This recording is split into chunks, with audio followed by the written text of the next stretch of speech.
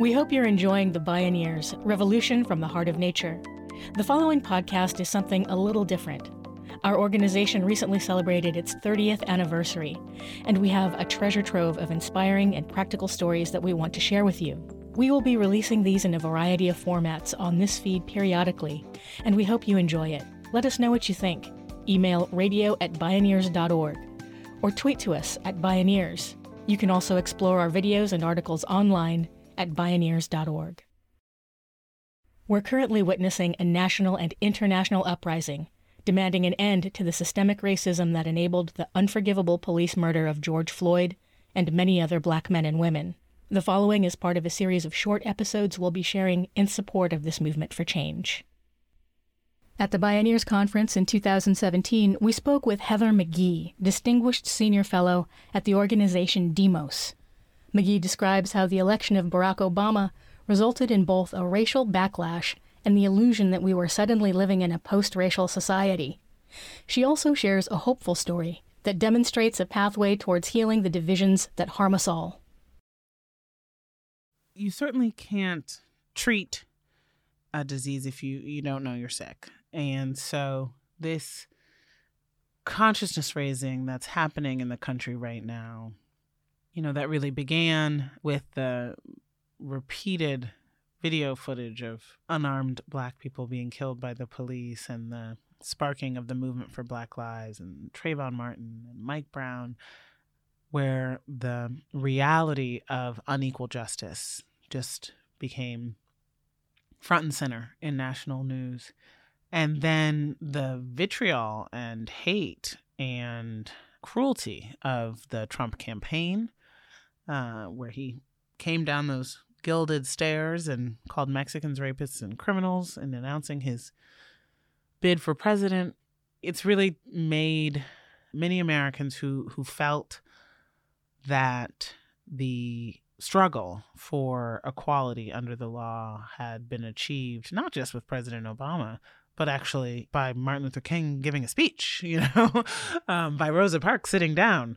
I think that we are emerging from the denial phase of how deeply embedded a belief in racial hierarchy, the idea that some groups of people are simply better than others, is to the fabric of our nation.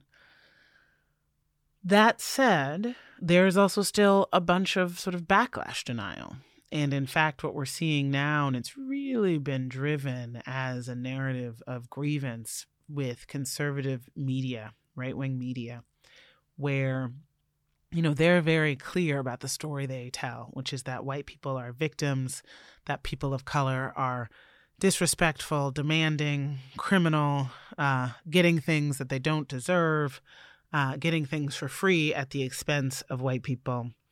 And you can't turn on a right-wing talk show or a radio show without hearing some sort of latest example of that story. And so we would be fools to think that that story, which has been on blast relentlessly, really ever since the advent of Fox News and the right-wing websites and talk radio in the late 90s and 2000s, would not be shaping consciousness of the people who watch it and who consume it. When I, about a year and a half ago almost, I was on a show on C-SPAN's Washington Journal, and it's a call-in show, and a guy called in and identified himself as Gary from North Carolina, and he said, "I'm a white male and I'm prejudiced." And he went on to explain his prejudice, and he said, I see the news and the Black crime and the drugs and the gangs, and I'm afraid. And then he said, but I want to change and I want to become a better American, and I want to know what you think I can do to do that. So I responded to him, kind of from the heart, because I was actually very touched at his willingness to admit his prejudice, at a time when Donald Trump was saying there's not a prejudiced bone in my body. For this guy to, humble himself in front of a national audience and admit what we all know to be true, which is the prevalence of prejudice and the effect of those images that he called to mind on shaping people's beliefs about Black men in particular, which is who he was referring to. So I thanked him and I gave him some ideas off the top of my head about what he could possibly do to kind of integrate his life and de-bias himself.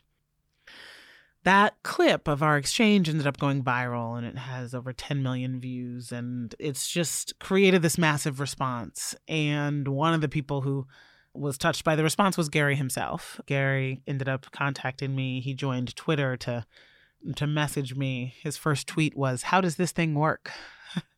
So he contacted me, and I ended up going to North Carolina for work and stopping by to visit him about a month after that call. And lo and behold, Gary had taken my advice to heart.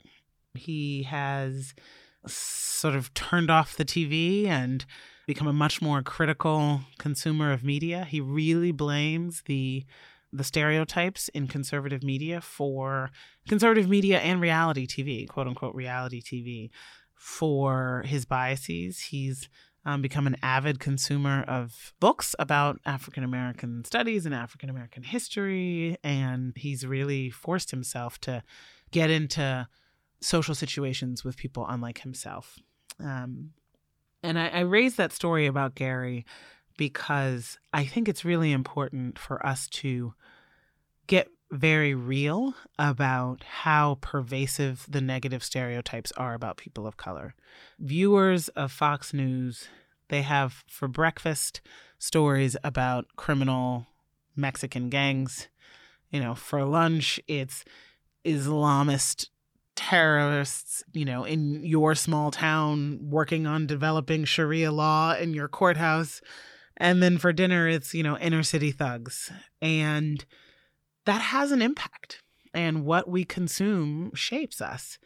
And we live in a pretty segregated society where most white people don't have intimate relationships with people of color.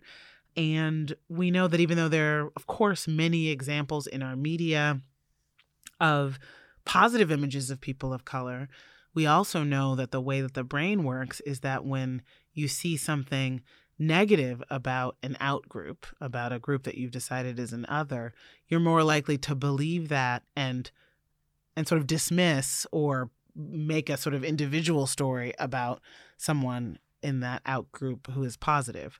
Whereas, of course, the majority of crimes committed in this country are committed by white people, and yet all of those stories of crimes committed by white people are seen as sort of individual cases.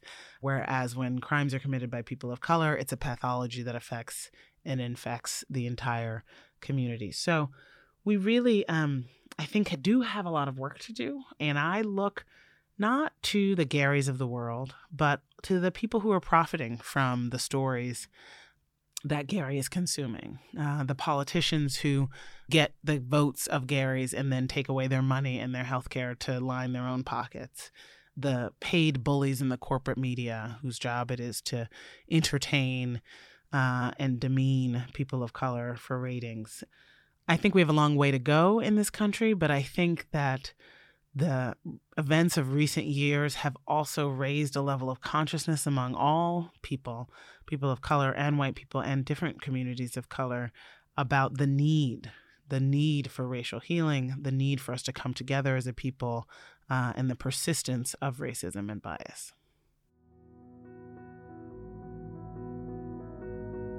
You can listen to more of Heather McGhee in the Bioneers episode titled, "Who is an American? Is our democracy as unequal as our economy?" You can subscribe to our podcast on your favorite platform, and please share episodes you like. Thanks for listening.